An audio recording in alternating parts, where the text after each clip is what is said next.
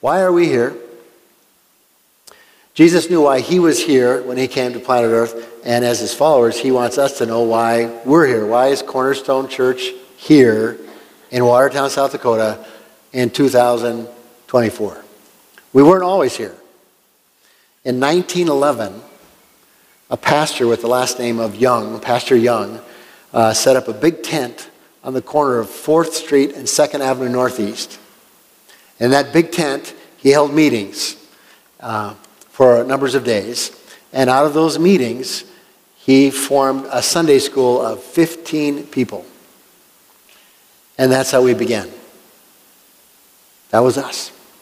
Fast forward 113 years, here we are, different location, not a tent, we're in a building, not a Sunday school of 15 people, but a church that about 1,000 people call home. And it'd be interesting to investigate, well, how did we get from 15 people to where we are today? But the more important question is, why? Why did Pastor Young come to Watertown in 1911 and set up a big tent on an empty street corner and hold meetings to tell people about Jesus? Why? I don't know. Don't have his sermons, don't have his journals. But we can answer the question, why are we here today in 2024? We did that last Sunday. We are here to help people find their spiritual home in Jesus Christ. That's why we are here as a church. And you may or not have figured this out yet, but all that we do, we actually do to help people find their home in Jesus, their spiritual home. So for instance, we serve coffee and donuts to make you feel more relaxed and at home. It's just the first little step in helping you find your home in Jesus. Our worship team leads us in singing psalms of faith that kind of help us open our hearts up to God's Spirit. We present messages that explain the Bible and invite you to believe in and trust and follow Jesus. We have stuff going on for adults and youth and kids, but it all works together because we want people of all ages to find their spiritual home in Jesus Christ. We are not here to try to be the biggest and best church in town. We are here to help people find their spiritual home in Jesus Christ, because in the end, that is all that matters. That's what we're about. And we do this with confidence. It's not self-confidence. You don't go, oh, we can change people's lives. We can make your life better. No, we can't. We're not self-confident. We're Jesus-confident. Jesus changes everything. And we know if people, as Pastor Luke mentioned, if people surrender their lives to Jesus, things begin to happen. Because Jesus changes everything. And we're so confident that that's where our confidence comes from. Not what we do, but what Jesus by his Spirit can do in people's lives. So we talked about that last Sunday. And I said we're going to move on to talking about our core values for 5 more Sundays: hope, truth, community, serving, and generosity. Because these core values are the things that help us remain in Jesus, keep depending on his Spirit, and keep imitating him as a church family. And today we start with our first core value of hope. What does hope look like? If you had to draw a picture of hope or find a graphic of hope, what would hope look like for you? You might pick this graphic, brightly colored, splashy graphic, kind of grabs the eye, looks fun, makes you feel, some positive in that. Or is hope more serious, more important, and way more life-giving than bright colors? Perhaps hope is more like this picture. Knowing there's a way out. Knowing that you're not trapped. Knowing that there is a light up ahead. Knowing there is a future better than today. Knowing that you will make it through. That's hope. And there is hope for every person in Jesus Christ. Now, hope isn't something you earn or create on your own. Hope is something that as we trust Jesus, he gives to us. So no one is excluded from the hope that Jesus can give. No person is left out. Now, there is no hope for anyone apart from Jesus. But once someone comes to Jesus, there's hope for everyone. And we just help people find that spiritual home in Jesus, because that's where they will find hope. Now, there's a lot in the Bible about hope from the beginning to the end. It talks about it often. Even times at which we feel like we don't have any. Just one illustration, the book of Job, disastrous loss. In one day he finds out all of his children had died, all of his wealth has been robbed, and his health has been taken from him. He's very, very poor health and pain. And Job said to his friends, my hopes have disappeared, gone. It happened to Job. It's happened to me. And it may have happened to you.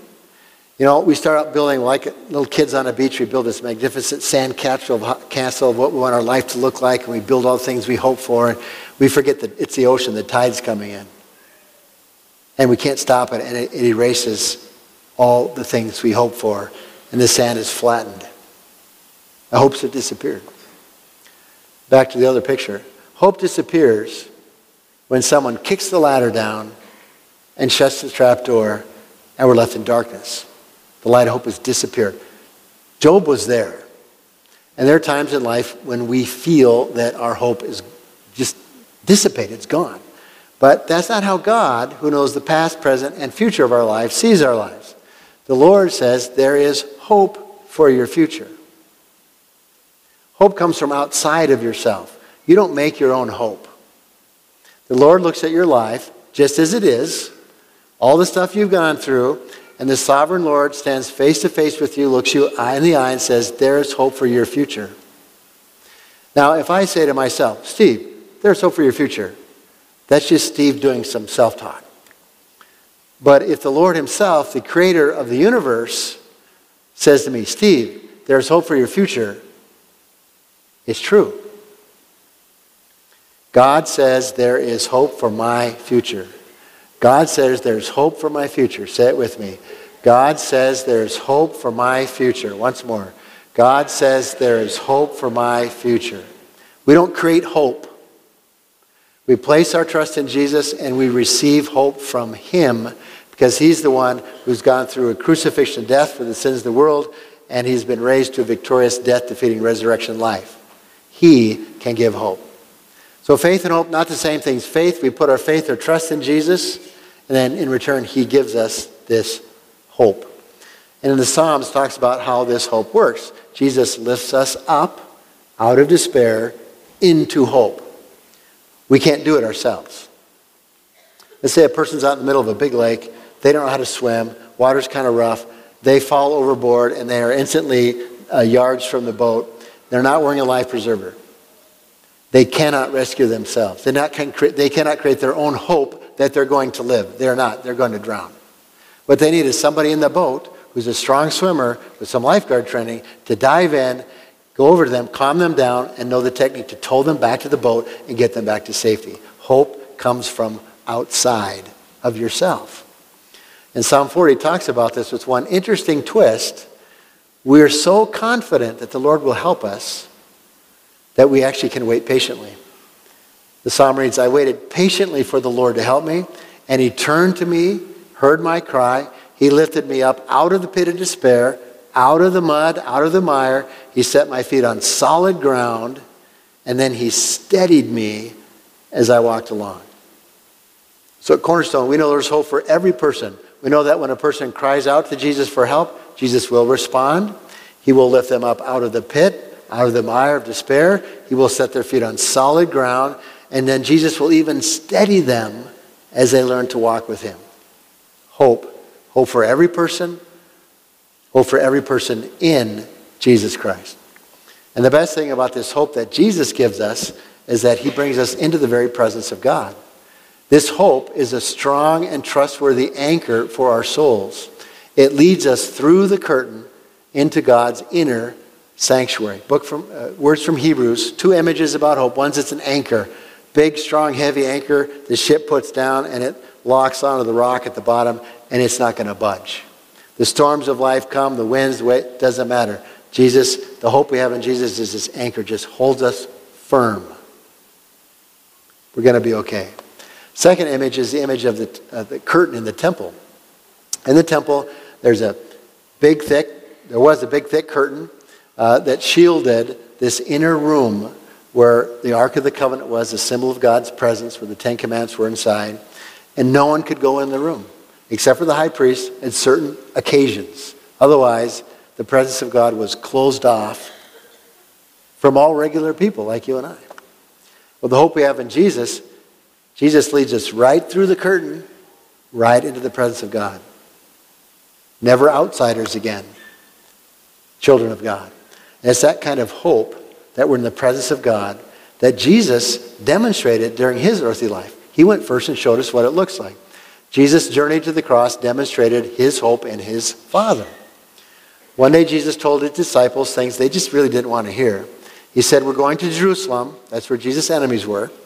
There I will be handed over to the Romans. I will be mocked, treated shamefully, spit on.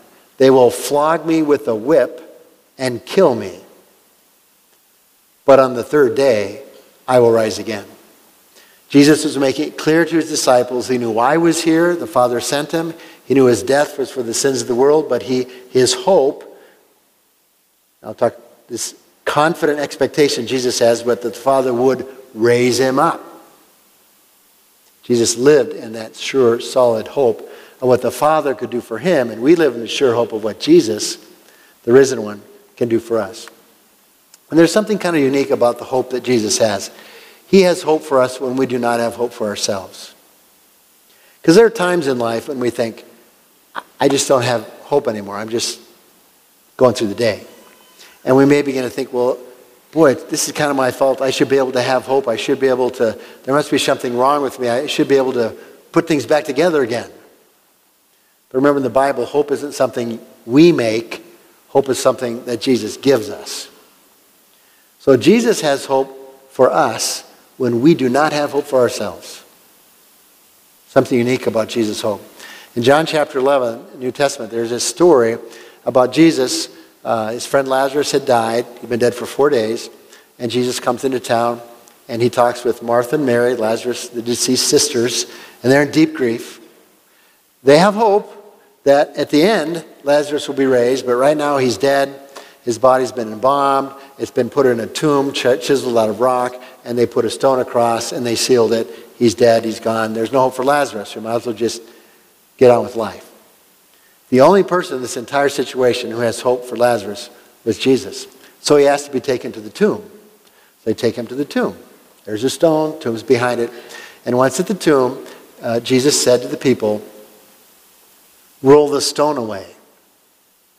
And Martha, the deceased sister, who has no hope that this can possibly happen, raised her voice at Jesus and said, Lazarus has been dead for 4 days. The smell will be horrible.